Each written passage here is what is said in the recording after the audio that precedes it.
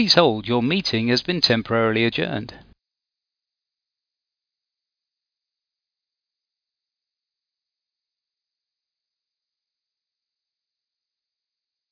On another occasion. We'll start with apologies for absence and declarations of interest. An apology from Councillor Dean.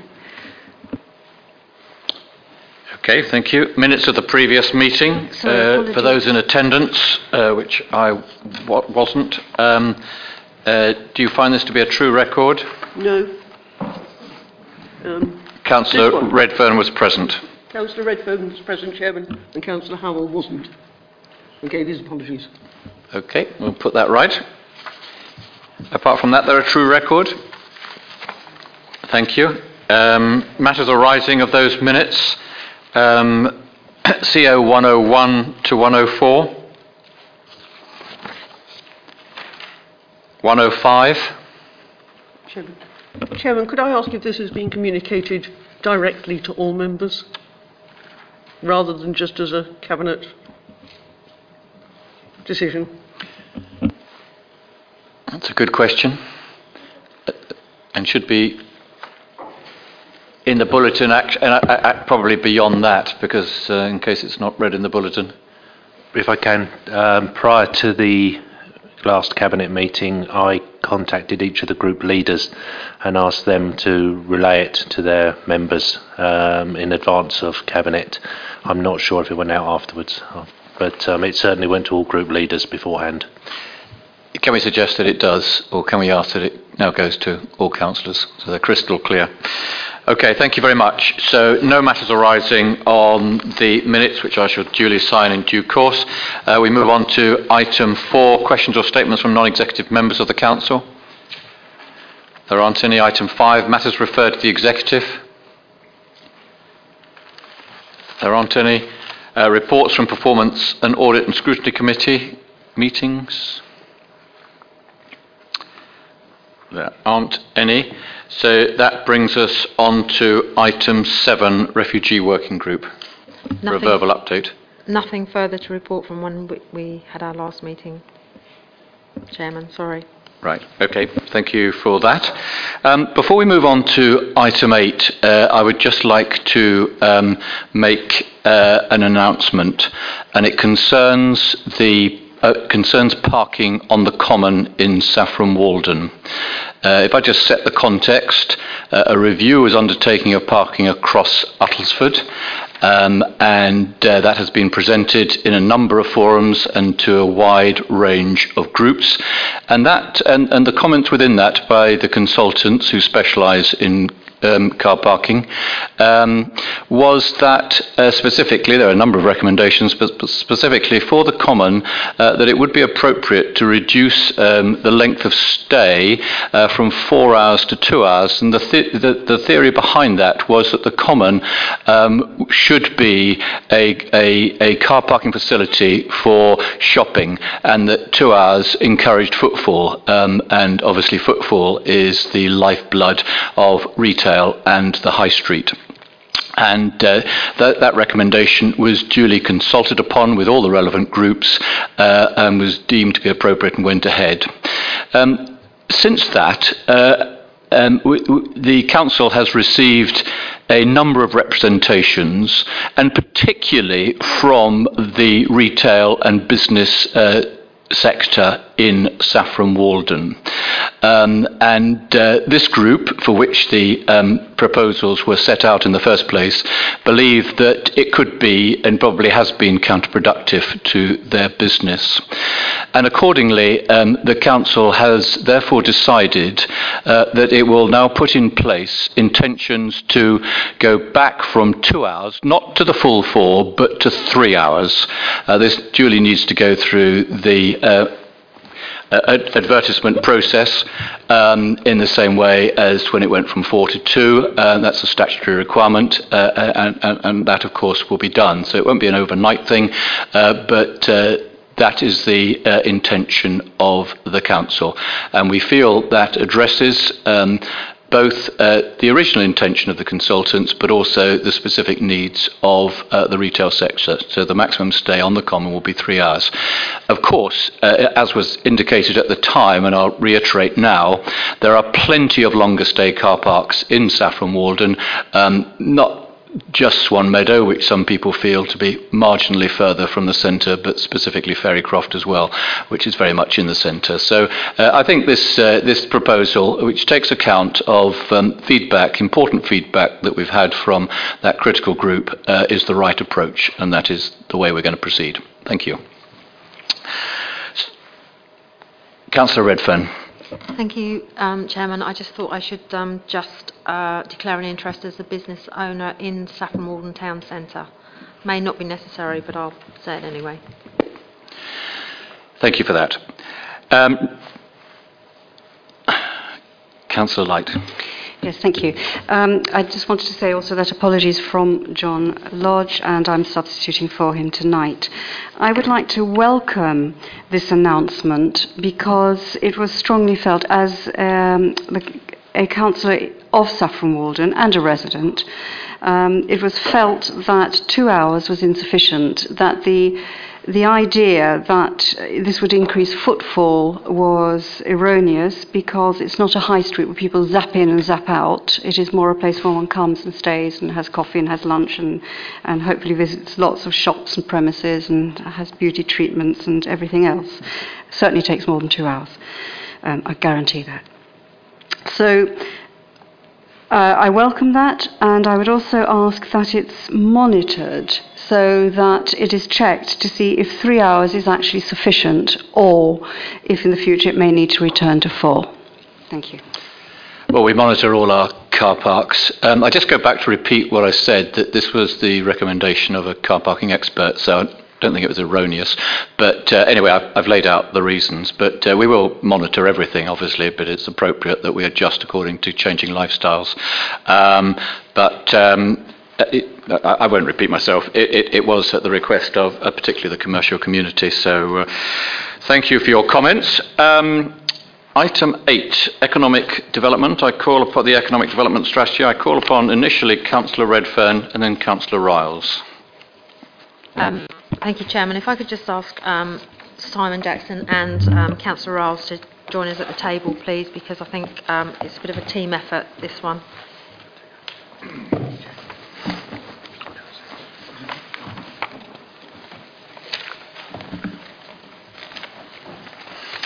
I'm just going to scoot through a few of the highlights from this economic development strategy, and then I think it might be easier if there are any questions to be asked. Councillor Riles has got something to say as well, but if there are any questions to be asked, rather than to just go through every part of the document. And this is following on from the previous strategy, which was 2014 to 16, and if anyone's got any questions about that, I think they should ask Councillor Rolfe, because he was the member for economic development before I. So we've highlighted some of the items in part 2 of the report, and all are listed in Appendix 4 and pages 21 to 28 of the strategy document. The 2016-18 strategy retains the focus of the previous strategies in facilitating sustainable growth in jobs and business, and the importance of partnership working to achieve those aims. The Economic Development Team has had great success in harnessing the skills and experience and capacity of over 40 volunteers of local people who are mostly business owners and have delivered lots of these initiatives. And with this, I'm sort of referring to the town teams in Saffron Walden and Dunmow, the Stansted Working Group, and there's a business forum in Stansted, and along with the newly formed Shire Hill Who's on the Hill team as well. A number of initiatives are also retained and developed for example, the lobbying of Superfast Essex to gain improvement in the planned coverage of the district with Superfast broadband, but Councillor Riles is the expert on that, so I'll let him talk on that shortly. And there are a number of new initiatives that are proposed in this. The possibility of a business improvement district, which we will be looking at for both Saffron Walden and Dunmow. There's a marketing plan to attract new investment, including working with intermediaries and a visit programme to local businesses, to develop of the supply of commercial land and property, and we obviously had a report done on the supply of business land across the district. We had this done recently, and that showed very clearly that we are very tight on the potential.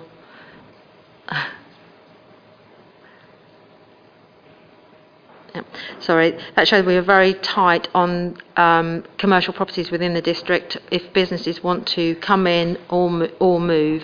So that's something we're going to be looking at and feeding into the local plan working group.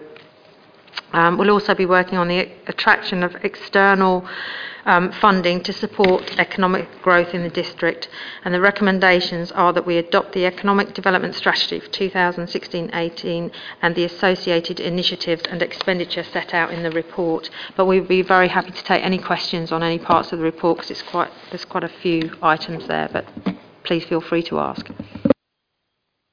So I've got a request from a speaker, a member of this council, Councillor Asker. Technically, it should be in advance of the meeting, but we'll wave that through tonight. But will Councillor Riles be speaking at this stage in terms of adding to what you've said? I can do or you want to talk on a specific topic, it's entirely up to you. Maybe if I take questions. Okay, we'll take questions. So I'll call to the table Councillor Asker, and then we can take your points as well.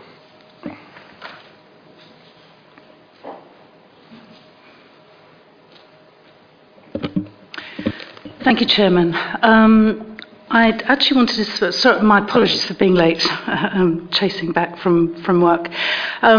I wanted to speak really to ask questions with regard to various pages within item 8. And as I've just sort of switched my thing on, so do you have a paper copy there? Thank you. I would, I think, start...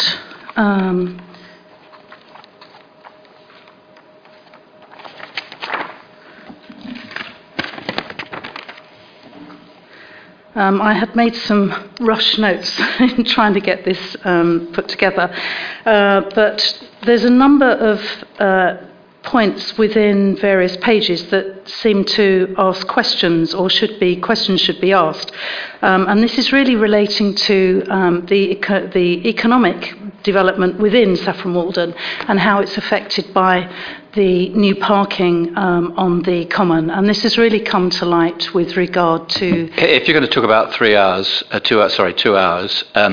it's not your fault you were late, but I've just made an announcement that we are going to go from 2 to 3 hours. Oh, great. So that's got to go through the due process, which you'll appreciate, but that is the intention of this council, having had feedback from the business community in Saffron Walden. Does that negate some of what you're going to say? That makes a huge impression on it. Yes, it does. Thank you very much indeed. We might have negotiated 3 hours if we weren't going to go back to 4, but 3 hours makes an awful lot of sense. Your colleague, Councillor Light, has already said that we monitor all our car parks, but the actual statistics for the 4th hour are very small. So I think the key part is the 3 hours, which we intend to proceed towards. I appreciate that. That's great. Well, thank you very much indeed. I won't take up any more of your time. Thank you. So I now ask colleagues for comments on the economic strategy. Councillor Barker. Thank you, Chairman. Chairman, in reading this, I must congratulate officers and the team on the amount of money they've managed to pull in and funding from various places, and wish them good luck with the next tranche, as it were. And one specific question I did want to ask on page... You don't need to look up the page. 19. Where are we with Fairycroft? I had understood there was a sort of group in Fairycroft, but the action here is to lobby Essex County Council to retain Fairycroft as an asset, and I just wanted to know specifically where we were, because I'd lost the plot a bit with that one. Mr. Jackson, I'm sure, will comment as well, and this is something that I've discussed with the Chief Executive. I've had the pleasure of going around Fairycroft, and it is a very dynamic enterprise at the moment. It's not exclusively about economic development. There's a lot of arts work that is going on there as well. This council is very supportive of Fairycroft, and the situation is that Essex County Council are putting some pressure on the current tenant to get on and make the purchase, and this is slightly awkward for him at this particular moment. So I've had a dialogue with Councillor Gooding about giving some leeway so that the appropriate funds can be raised. I've also talked to Councillor Gooding about a possible financial support from Essex County Council, and this council, whilst it hasn't discussed it in Cabinet, I'm sure would be interested in what it needs to do to secure the operation that's currently underway there. So we are very interested in Fairycroft. We're in dialogue with Essex to smooth the path as best we can for the current tenant, it's a good project. I don't know if Mr. Jackson wants to add to that. No, I think that's a good summary. It is a fast-moving situation. My colleague Linda Howells has just sent, I think, a very comprehensive update to the Chief Executive on the position. There are some sensitivities around it, and it is a commercial situation, but we are as on top of it as we possibly can be in trying to get a positive outcome, which is the community interest company continuing on there and doing fantastic things that it does for both community and for business. And the plans are, should it be successful, to do a lot more there. Good. Councillor Howell. Similarly, can I congratulate officers and councillors involved in the preparation of this?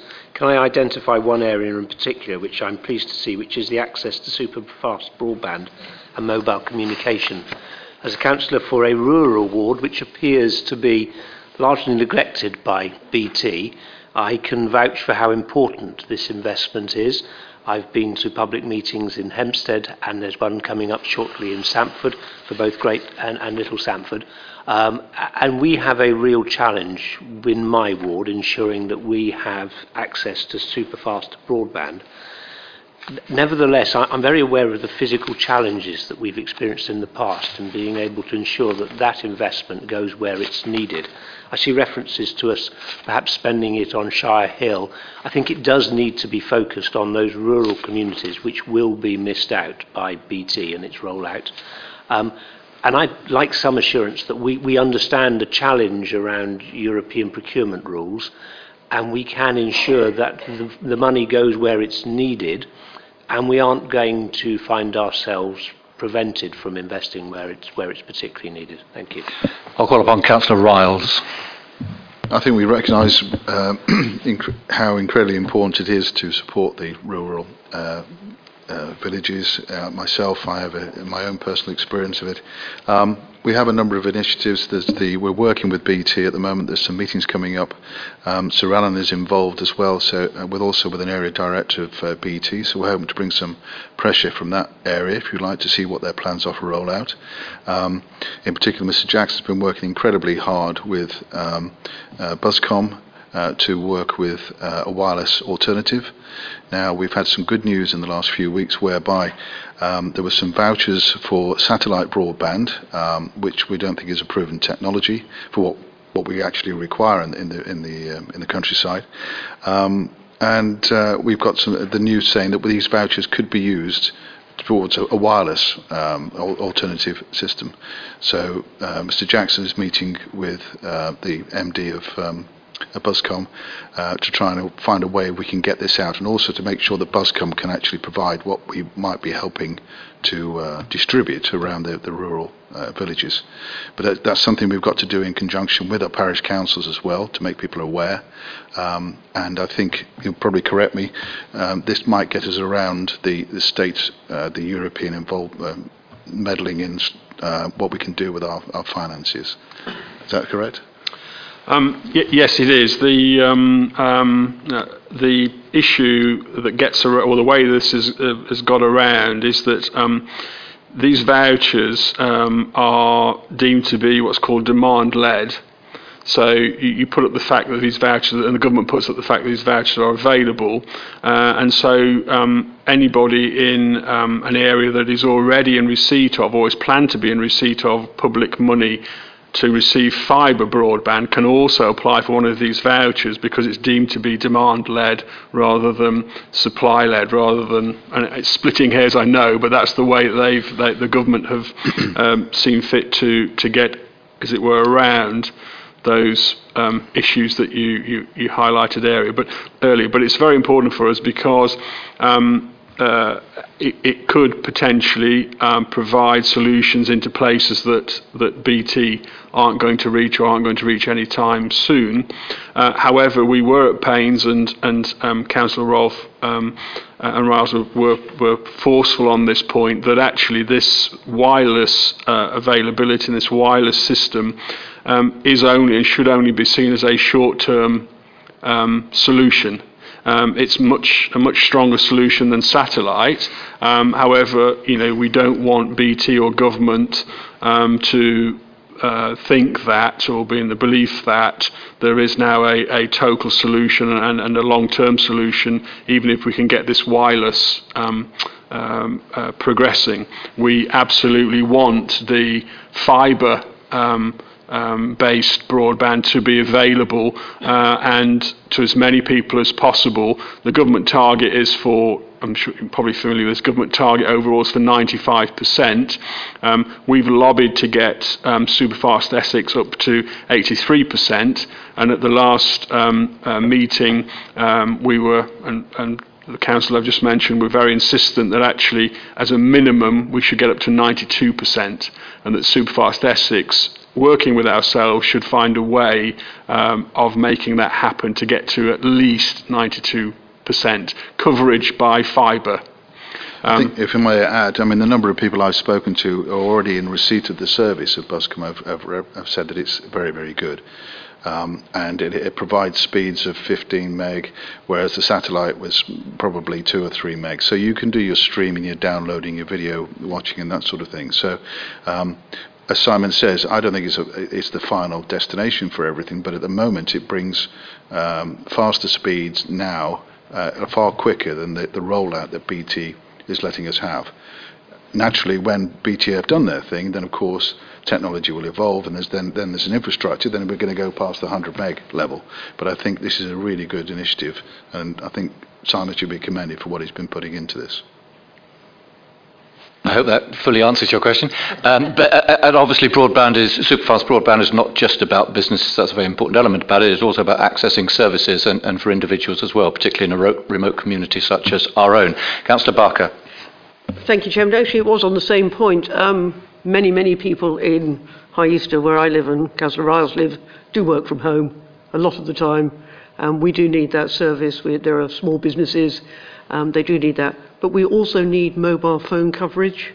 And there's not much mention of that in here, and that is equally bad in many parts. I think it's a lot better up north. You go to Dunmow, you stand in Tesco's car park, there is no mobile phone coverage. No point in ringing somebody saying, can you pick up? Because they can't pick up. So, please don't forget the mobile phones as well. It's what most people run on most of the time. And the other thing I'd like to mention, first of all, I was Fibre Wi-Fi's first customer 11 years ago when they were Buscombe, and I have received an excellent service from them for all that time. I've also asked Mr. Fox, who's working on the local plan, to make sure, to bring forward a policy for the local plan that ensures that the conduit for fibre optics, or whatever it is into every new development once we get there, because there is no point in building new things and people haven't got the services they need. Broadband speeds and good broadband is now an essential, is as important to people as electricity and gas. And, we need a policy around that in our local plan.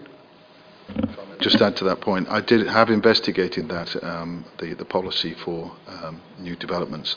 I've been told that conduit can be put in, but you can't force BT to put the fibre in your area. So I think whilst it would be wonderful to be able to force the developers in the real world, I don't think we can do it quite that easily. But we do need to do some more work on that policy, I think.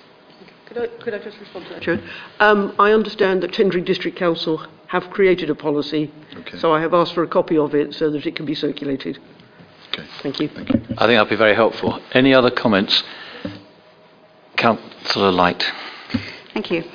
I have a couple of generic and some specific points to make as well. I can see that there's a lot of work has been going into the economic development, let alone the strategy.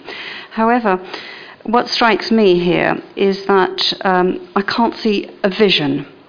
So what do we want Uttlesford to look like by 2018? So a statement would be really helpful. Additionally, what sort of theme does Uttlesford have? For example, Cambridge is known obviously for its academy, but also it's known for development and research and development in science and technology. So if we take that as an example, what is the USP of Uttlesford? And I think it's very important that we do actually have one, so there's a vision around which the business development and businesses can coalesce and be encouraged to come in. So that's the generic point. I would also suggest that there is a need to work with parish and town councils, not just town teams, in order to coordinate events, which I can't remember which page this was on. That there are a number of events, if I take Saffron Walden as an example, events and activities that occur, but they're piecemeal. Sometimes they overlap, sometimes they can be complementary, sometimes they're not. So it would be good to work holistically within with each specific parish and businesses, etc., and volunteer groups. Would you like me to go on to my specifics, or would you like somebody like to respond? I'm happy to just first? kick off there, because your first point, I think, relates to the London Stansted-Cambridge corridor, and I'm probably more closely associated with that than many others. I mean, you refer to the Cambridge phenomena, but it runs really from Peterborough down to King's Cross, and you're probably aware that that economy is running 20% hotter than the rest of the UK. So we are in an extraordinary arena at the moment. Now, how does Uttlesford fit into that? You'll be aware, they were on the television last night actually, that the LSCC have got a growth commission, and I attended their first session, and my comment as far as Uttlesford was concerned was that we were delighted that we had particularly low unemployment, and it was our intention to keep it that way, but that we are a sparsely populated, beautiful district, and we don't particularly want to be the dormitory of the London-Cambridge corridors phenomena. So it is a very finely balanced, because we're a sparsely populated rural area with an international airport stuck in the middle. So it has to be crafted particularly carefully, the balance between retaining the charm that we all, and obviously including your party, wish to retain, with growth, because we understand you go forwards. If you don't go forwards, you go backwards. So we need to play our part in that. So in terms of what is our vision, I think the vision that I articulated to the Growth Commission was what I have broadly just said, which is that we are a rural community and wish to broadly retain that. The biggest employer obviously is Stansted with 10,000 people, of which 1,700, as you know, live in Uttlesford. The rest of them are outside, 1,300 in Braintree, so 3,000 of the 10,000 live fairly locally, but many come from outside. And as Stansted grows, as it inevitably will, so that number will increase. The council is quite a large employer, but otherwise there's an awful lot of small entrepreneurial type businesses, as is indicated in the strategy. And I think it's absolutely right that we continue to nurture that, which is why that's laid out in the strategy. But we're also very aware that the Cambridge phenomena is right on our border at Hinxton. The Genome campus has big plans to expand hugely right on the northern tip of Uttlesford. We've got a very good research park at Little Chesterford. The opportunity to develop that must be at a cornerstone of. So I think accepting the research that's coming south from Cambridge, but coming east from Harlow. Harlow, as you know, is now the designated area for Public Health England. It is also doing a certain amount of life science research. So I think to be part of that is important, but just keep it in the context, because otherwise there's a danger for what you wish. As far as the specifics, I'll come on to my questions in a minute, but it's difficult. I was going to point out that there are an awful lot of bodies that we have to deal with, and I think the idea of the town teams was actually that you brought as far as Saffron Walden, which I know a little bit about because I was a representative there at one point, it is supposed to include representatives from Uttlesford, from the town council, from the businesses in Saffron Walden and other relevant bodies. So it's trying to bring it together. Otherwise, as you say, there are too many different bodies not really driving the initiative forward at the right pace. But I'll ask my colleagues to add to that. Well, I haven't really got much to add to what you said, because you seem to have covered most of it. But I would on your comment about the town councils and the town teams, I'm just a bit surprised to have that comment, because I'm on the town team, as is Sharon Morris in Saffron Walden, and we have the same in Dunmow, where we have representatives of the district council and the town council, and we work extremely closely together. So I'm surprised to hear you say that you think we're competing and overlapping in things, because we coordinate what we're doing with the town team and the town council. I mean, if we're getting that wrong, I'd very much like to hear about it, but I think that perhaps that was a bit harsh. Yes, on the I think probably just going to the back to reiterate on the because I think the other points around the vision and the USP have probably been covered. But the events, we have a strong representation. We have Mark Start in Saffron Walden on the town team. The town team specifically have come up with three, which are going to be three fantastic new events in the town, but they are very much programmed in not to coincide or overlap with anything else that's going on. The chairman met with Lisa, the town clerk, I think a couple of days ago, and Lisa was giving Neil Gregory, the chair of the Saffron Walden town team, an update on what he came back and said, without giving any information away, because he was told not to, that there's going to be a real improvement and in the sort of Christmas festivities planned by. So the whole point, or one of the key points of the town team, is that people do come together, as has been indicated, and one of the reasons to do that is to make sure that they don't duplicate anything that's already gone, indeed add to events. So, for example, existing events, what the town teams seek to do is to make sure that benefits from, say, the bonfire or the Maze Festival, so we've had the Maze Festival people come in and explain what's happening and look at how we can all work together to leverage that for the benefit of the businesses in the town, as well as providing an experience for people to come to.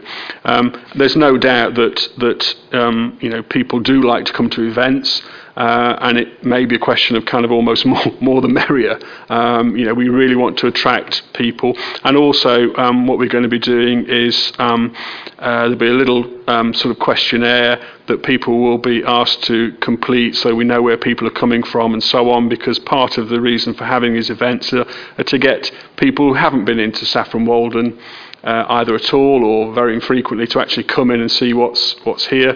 There'll be material that will also be handed out to everybody that comes to these events, explaining how great the place is and that they can come back and see what's going on. So at another time. So I think there is, a lot of effort that goes into making sure that this is all added value. We are all working towards getting more people into the town centre, and once they're here, spending more money within the shops and the businesses. Okay, thank you. I'd just like to reiterate this because I'm getting the sense that the strategy or the idea or the vision of Uttlesford is what it's not. So it's not Cambridge, it's not Peterborough, it's not Harlow, it's not, although it may well feed off of those, but I think that we need something that is quite distinct and discrete. It could be the rural beauty. It needs to be something that is not just getting people into town centres and doing some shopping, but that can bring people in and can also create hubs for businesses, for perhaps businesses that have specific expertise, specific themes, rather than just sort of lots of shops opening or businesses that are very welcome, of course, but something that can actually develop the area more. Because it is quite important to note that the percentage of people working in Stansted Airport from the local area is actually very small, and to be quite frank, it's easier to get from Tottenham Hale to Stansted than it is from Braintree or from Great Chester. Great Chesterford's got the train, but somewhere where, let's say for Dunmow, for example, or some village. So I would suggest that some work is put in to actually developing the idea of Uttlesford, what it is, and what it can offer for businesses and for people. May I go on to Sorry, can I just answer one of those points there while I'm thinking about it? Talking about Stansted Airport and the majority of people that work at Stansted come from outside the district. I think you've also got to bear in mind that the district has 0.7% unemployment.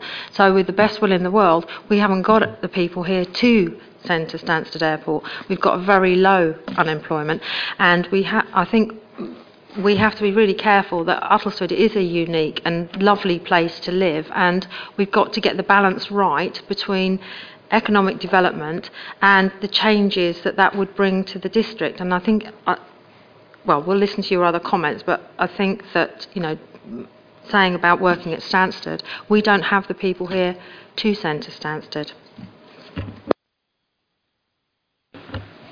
Fair point. I'd just like to make ask some specifics here now. So if we look at page 10, at the bottom of page 10, the question here of the budget. So just like to know the spend.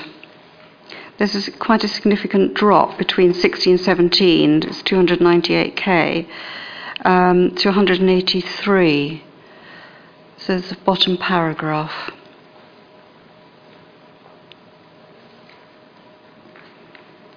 Just like a clarification on why that is. Yes, there's £100,000 in this year's figure from the Strategic Initiative Fund, which is there specifically to support the superfast broadband work that we're doing and to potentially procure alternative technology and along the lines that we've been discussing earlier. So that's the sort of one of the most significant differences between the 2 years, because that doesn't if we didn't spend it, it may carry over to the next year, but obviously that's subject to decisions. But that's really the major drop and differentiator between the two.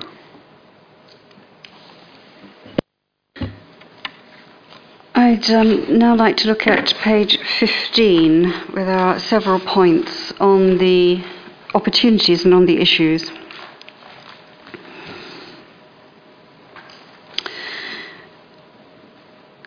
So,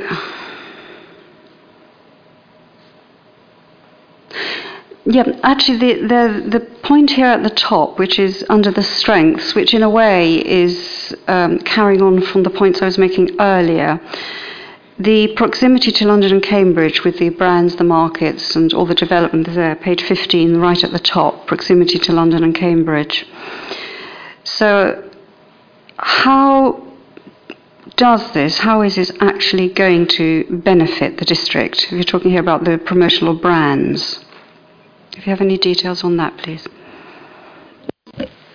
Yes,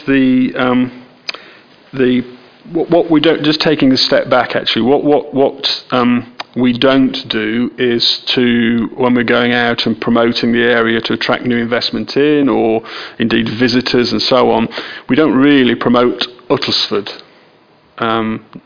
The term Uttlesford or the word Uttlesford, because not many people know where that is, and it would be a very expensive and probably fruitless job trying to enlighten people as to what Uttlesford is about and where it is and so on. However, what we have got and what we can make use of are two of the most well-known brands in the world globally, for all sorts of reasons, whether it's for biotech or whether it's for visiting or whatever it is, in both London and Cambridge. So if we look at the northern part, and particularly has been referred to Little Chesterford and the research park, we work with South Cambs, Cambridge City and so on to promote that as part of the greater Cambridge location and phenomenon, and this strategy seeks to develop that further in the next 2 years. One of the reasons for that, we've already heard about the shortage of commercial land and property currently within the district. Chesterford has around 240,000 additional square feet available. It has outline permission for. So, and given the growth and the pressure on the parks just literally to the north of Chesterford, that's an ideal opportunity, we think, to help work with Chesterford more closely to promote and get some investment in there. But that would be part of greater Cambridge and leveraging that brand name. We don't have to spend anything to build the Cambridge brand. It's already there. So that's really what we're saying there. Internationally recognised brands, of course, they're markets in their own right. We now have information in, for example, the Cambridge Visitor Centre, so that, and we're working with the Cambridge tourism unit there, because they're keen to retain people in Cambridge for longer, and one of the ways they can do that is to actually extend out into places like Saffron Walden, Audley End, and indeed over to places like Ely and so on. So we're working hard to get some of that market, as referred to in the second point there, into Uttlesford and into Saffron Walden. So they're brands, they're markets, and that's what we're trying to leverage, because it's efficient and effective to do that, rather than try to sort of create an Uttlesford brand, as it were. Thank you. I'd actually disagree with you completely on that. For me, that underlines the point that Uttlesford needs a brand, whether it is the home of the saffron plant, whatever it is, off the top of my head completely that. But good to ride upon the back of recognised brands, but you've made the key point there that these are recognised brands. Uttlesford doesn't have one, and if we could spend some time and some effort in actually creating one, so it's not just supplying the services for the others. I think you've made that point, Councillor Light, in terms of what is our USP, as it were. Have you got any other points? Yes, I do. Still on page 15, I'm just curious to know what the legacy of the Tour de France is and how that can be built upon, and what measures are in place to actually substantiate that there is a legacy. Yes, it's a difficult one to measure, I think that's the first thing to say. However, what we did as part of the Tour de France is that everybody that came here, we employed the scouts who distributed, I think, off memory, 10,000 of the business card pull-outs, promotional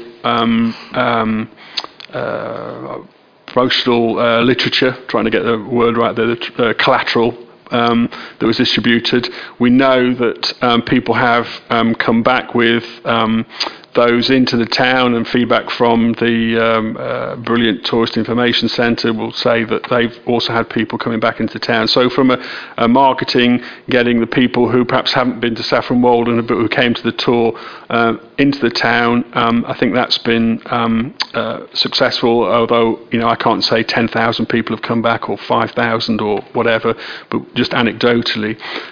We've also now got, and again it's probably whether we can prove a cause and effect. We have something now, Bicicleta, if I've got that right. I tend to get that wrong. Again, in fact, the manager of the Bicicleta is now also on the town team. And the owner of that was very enthused by everything that went on with the Tour de France, and is keen to maintain that sort of vibe and get people here, and indeed they have people who come and want to apparently cycle some of the route. You can tell I'm not a cyclist, so they get a buzz out of that. So there is some legacy around that, and they benefit as a business. I'm not saying that they wouldn't have come anyway, but it was certainly encourage them to come and set up in Saffron Walden. So I think there is, anecdotally at least, some legacy from the Tour de France that we can point to. What I can't say, it meant that we've had X number of people back and so on. We just haven't got that sort of information available. I would like to say as well, Bicicleta, or whatever it's called, actually is #1 TripAdvisor location for cyclists to come out to, and frankly I'm in Saffron Walden quite a lot, especially on a Sunday, and I find the number of middle-aged men in Lycra that have now discovered this area quite disturbing. But it is unbelievable how many cyclists we have going through this district, and Sunday is very interesting. Can I just apologise if there are lots of men in Lycra in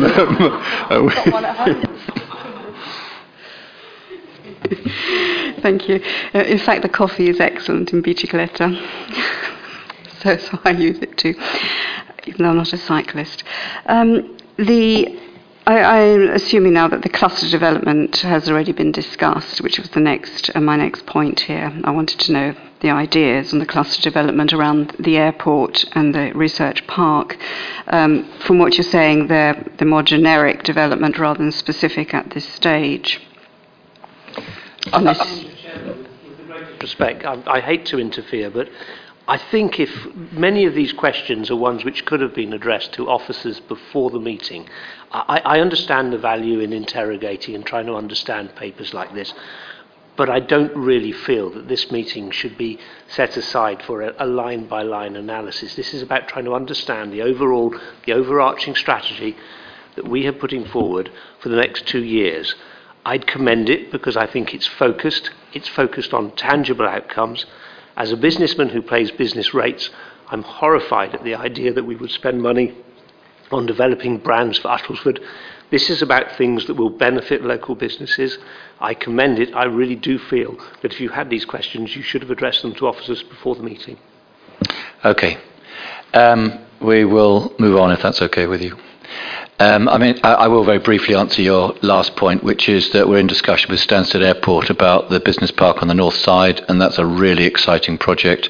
We're in discussion with Stansted Airport about creating an educational establishment, particularly for aviation engineering and the service industries around the long-term car park area. So some exciting initiatives there. But I take Councillor Howell's point. I think some of these are points of detail which can be taken up probably with the respective officers. So if there are no other substantive matters to the strategy, I would propose to put it to the vote, and it's in a number of parts. No other points? Okay. So the recommendation is to adopt the Uttlesford Economic Strategy 2016 to 18, approve the actions with associated expenditure for the period 2016-17, help for local people to start and stay in business, and then a subset of point 2, which I won't read out, but the respective elements as part of that budget. And then... and that is it, because it's just for 1 year. We're not committing this council to the second year at this stage. So those are the 2 recommendations with a subset of point 2. Those in favour? We haven't had it proposed or seconded, Chairman. Could I have I think we had a proposer from Councillor Redfern, and you're seconding it. Okay, that's very good. Thank you very much indeed. Chairman, sorry, can I just say one other thing on that matter? If Councillor Light, if you've got more questions that you haven't had the opportunity to ask, there's absolutely no problem with you arranging a time to go and see Simon or both of us, and we'd be very happy to go through any of them with you. Okay, moving on to item 9, adoption of street naming and numbering policy. Councillor Barker. Chairman, should be a lot quicker this one, perhaps. Today we're looking to agree some changes to the street name and numbering policy. The first main change is to change the policy to reflect the guidelines in the Town Improvement Clauses Act 1847, sections 64 and 65, and the Public Health Acts Amendment Act 1907, rather than those of the Urban Authority Public Health Act 1925, which is what our previous policy was based on. The rationale is that the 1925 Act is primarily designed for urban authorities when conducting the statutory duty of naming and amending street names. Under this Act, there is no consultation requirement with a town or parish council. The 1847 and 1907 Acts, although older, are more in line with rural authorities and the administration of the statutory duty of naming and numbering properties and streets, as any consultation with the parish town council can be conducted and considered within their meeting schedules. Secondly, we're looking to update the changes to the charges under the provisions given in section 93 of the Local Government Act.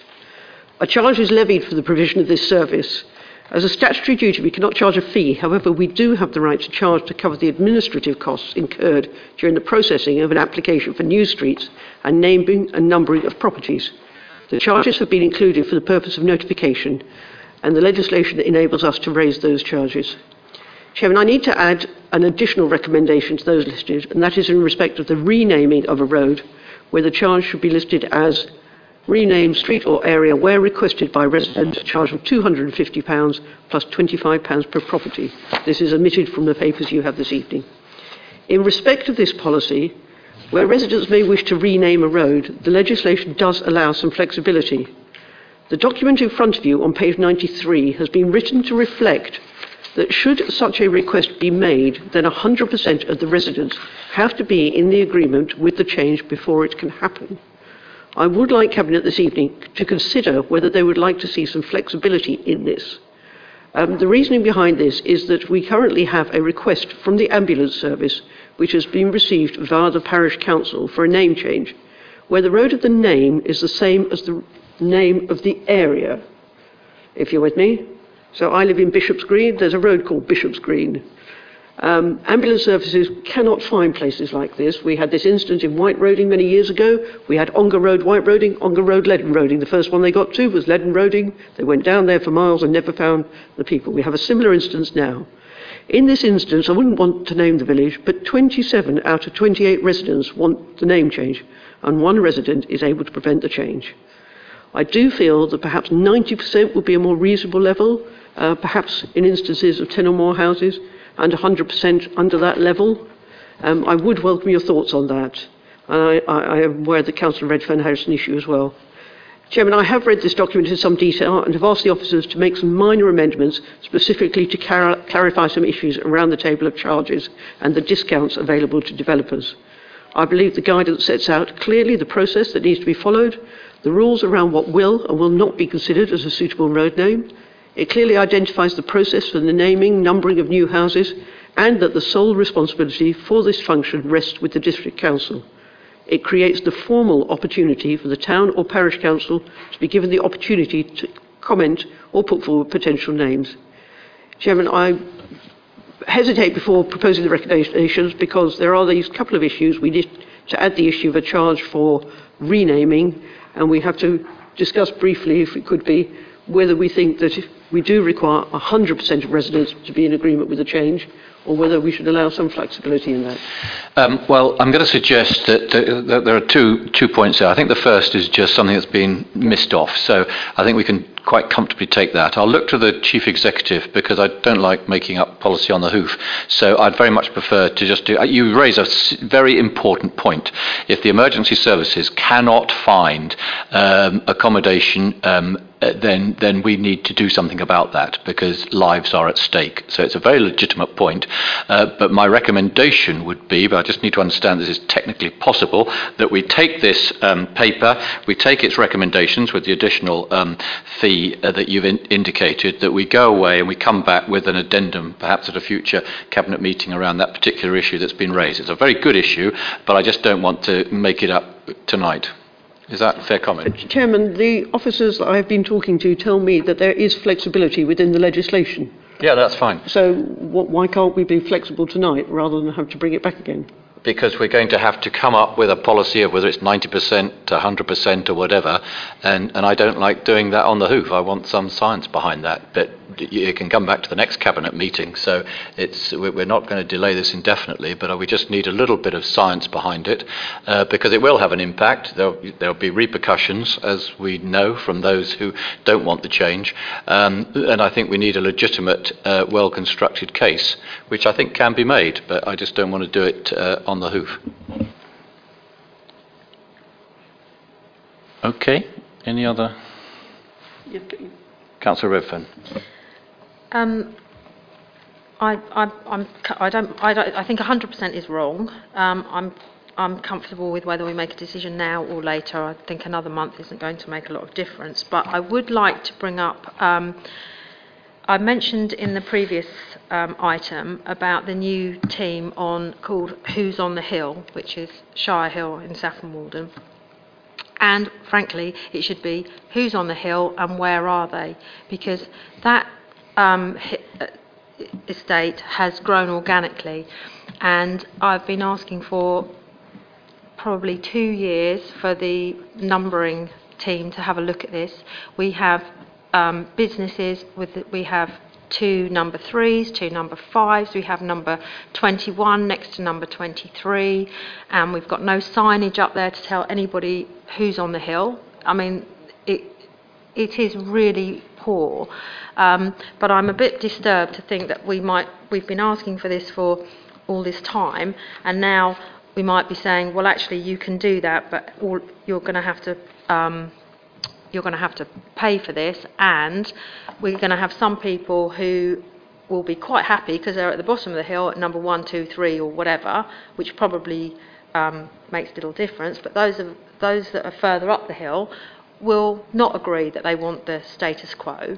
So I would like to know that it's not going to be 100% of those. We've got to bear that in mind. And 2, can we not just do something for this estate, because it is our only or our main commercial estate in Saffron Walden, and they do have serious problems. I mean, there's one, the guy that set up Who's on the Hill, James, is as far as you can go round, and he has a constant stream of delivery guys who end up where he is and say, please can you tell me where this is? And it is very difficult, and the whole place is littered with A-boards and things, because we can't put a sign up that says, I don't know. I think we're going into detail again. Okay.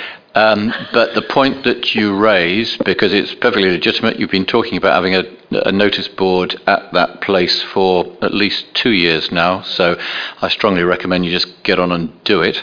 In terms of the numbering, these charges clearly are requests to the council. The council, I believe, could determine that it needs to take an initiative here. So I would suggest that that is considered if it indeed it is that confusing. Because as you say, it's not necessarily any individual business, it's the whole concept of the thing. But I think as far as things like notice boards, that's for the businesses to get together and organise along with the economic team here. Well, absolutely, we're happy to do that, but we can't do it because we don't know what number everybody is. So it needs a review, so you need to put in a request for a review of that. Chairman, I brought this request this evening because the officers have asked me to bring this request this evening. I didn't make it up. I have had a request from officers because this particular parish has lived with this problem for the last 3 years. I've spoken to the district councillor for the parish, who is quite happy with this because she knows the parish has been living with this for 3 years. You can bring it back to another meeting. We've made policy on the hoof slightly earlier this evening. This is slightly less on the hoof. Well, if the officers had brought forward a recommendation, it would be quite helpful to have a paper that we could have seen. So I'm going to stick by my original comment on. One person. Yeah. Well, are we in agreement on that? I'm getting nods. You want to speak? I want to speak on the policy, but I don't really feel particularly strongly about this particular case, whether it's 90 or 100%. We can talk about that at any time, I think. Okay. Sorry, did you want to talk on the actual paper? I want to talk on the actual paper. Please go ahead. Yes. Yep. So it's an interesting paper, and I welcome it. I hadn't realised just how contentious it was until I had moved to a rural ward and found that we don't have many street names or road names in the Sanfords, and lots of people have no idea. They use different names depending on which end of the road they live on. It is an important policy, and there's a really important element to this. When I was a town councillor in Saffron Walden, and it still applies to Saffron Walden, there's very significant amounts of development, and developers almost always have a particular view of what their new development should be called, because it adds value to it depending upon the names. And I hadn't realised that, in fact, under our previous policy, we didn't have an obligation to consult with parish and town councils. So I'm delighted that that's set in stone now, and we do. My experience always was that we did, and we always took the views of parish and town councils very seriously. And I think they do their job extremely well because they have knowledge of the locality, which a developer will not have, so they will follow the local field patterns or whatever, or use historic names for developments. And my slight worry, under 151, if there appears to be, the process appears to be that the officers will consult with both the developer and the parish council. If they cannot resolve the matter, they will do this 2 times, and then the final decision will be that of the assistant director. In principle, I agree we have to have somebody who makes the decision.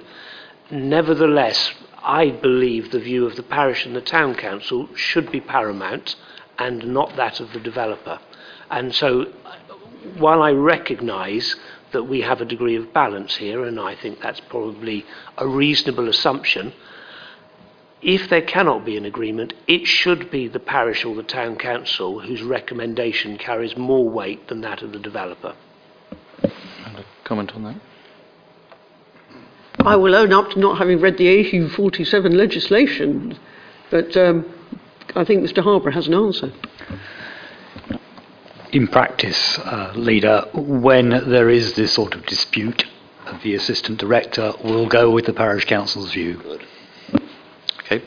I think there is an implication in the words around that, but it's reassuring to hear it. So does that satisfy your point? Any other points on this matter? So the recommendations are 3 and 4 on page 51, to adopt the street naming and numbering policy March 2016, to adopt the street naming and numbering guide to the process, and do you just want to repeat the charge? A charge of £250 for renaming of a road and £25 per property. And in addition, for officers to come back to the next Cabinet meeting with a brief paper on a proposal to amend some of the descriptions to make it easier for the emergency services, and it might be worth just checking that out with the emergency services when we sign it off in terms of further naming.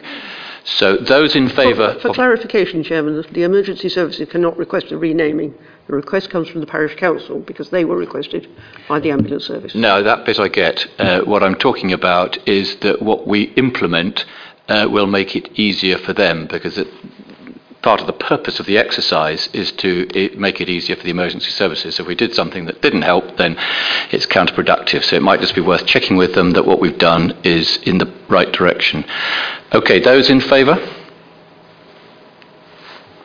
Carried unanimously. Thank you very much indeed. Item 10, transfer of land for specialist housing project. Councillor Redfern. Thanks. Thank you, Chairman. I would, first of all, just like to make it absolutely clear here that it is not Uttlesford District Council that is not building a refuge. It is Safer Places that are not able to build this refuge at the moment. This is something that I brought forward before, where we were going to gift the land to them to enable a refuge to be built in Dunmow. They no longer need this land, and so I'm asking for us to return it. But I'll just give you a few bullet points on the reasoning behind this. So Essex County Council have put a new contract in place for domestic violence services, including refuge spaces across Essex. They are looking to reduce by half the number of refuge spaces available. One of the reasoning behind this is that there wasn't a limit on how long you could be in a refuge, and it is felt that people were in refuges when they are in refuges when they don't necessarily need to be, and they were in there for longer than they needed to be. It's now expected that most clients would be there for a maximum of 4 months, and therefore less bed spaces in refuges are required. But there are many other things that have been put in place. What is wanted is to be able to keep mainly, I'm not being sexist here, but it is mainly women and children. And what we want to do is try and avoid them having to be removed from their home. So that is one of the reasons. This is one of the reasons that this has been is no longer required. So we do a lot of work in Uttlesford with people with suffering from domestic violence, and we do fund quite a lot of this, and we will continue to do that. Safer Places provide outreach support for victims of domestic violence, and that is part funded by us, and we will continue to do that. Uttlesford also, we do have appropriate refuge spaces, and there are enough across Essex, and the high-risk clients will still be able to be moved into safer accommodation. This is not saying that we're taking something away that was required. Obviously, we're disappointed. We wanted to do this, but things have changed, and now this piece of land is no longer required for this refuge. But on the upside, obviously, we as a council have a fantastic track record of building affordable housing ourselves, and that is what we would like to do with this piece of land. So what I'm asking to do is that that the land in Dunmow that has been proposed for this project should now be used for the housing department to deliver new affordable council properties for general needs clients. So I'm asking my fellow cabinet members to support this item. If you've got any questions, I'd be happy to take them. Are there questions? I would just reiterate everything you've said about the concern we have for victims of domestic violence. And as you rightly say, this is not Uttlesford not building. It is part of a bigger picture. But we will continue to do everything that we can, both working with the appropriate facilities, including the police. But for this particular case, can we ask how many properties? You talk about properties for affordable council properties. Well, we don't, because we haven't looked at this before, but we're expecting that we will be able to build 3 or 4 2 or 3 bedroomed houses on this particular piece of land. But obviously, until we've had the drawings done, I don't know for sure, but that's what we're thinking it will be. Okay, that's very helpful. If there are no questions, then I shall put it to the vote that the land in Dunmow that have been proposed for this project should now be used by the Housing Department to deliver new affordable council properties for general needs clients. Those in favour? Carried unanimously. Thank you. Item 11, transfer of Flitch Green Community Centre and Baynards Avenue play area to Flitch Green Parish Council. Councillor Howell. Thank you, Leader. I'll try and keep this brief. Members will have seen this paper and read it in advance. The report seeks members' approval for the transfer of Flitch Green Community Centre and the Baynards Avenue play area, which has nil value, to Flitch Green Parish Council. Both assets were transferred to the council as part of a Section 106 agreement, and it would be our intention, if members approve this, to pass it to the parish council, and included in the transfer will be balances of £34,368.97 for the community centre and £4,000 for the play area. That's the recommendation. There's a certain amount of background which I'm sure you will have read. Thank you. Any queries, Councillor Redfern?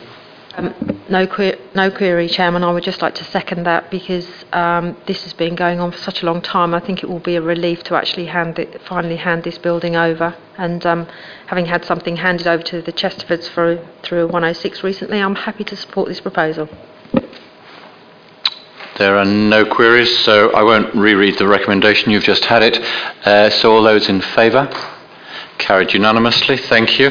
Item 12, to appoint Councillor Artis as portfolio lead in relation to armed forces issue. This is a tidying up. He's been doing the job for some time now, and this just needed to be ratified by Cabinet. All those in favour? Could I just ask? Sure. Could I just ask, Chairman, who he reports to? Whose lead member is he? That is a very good question.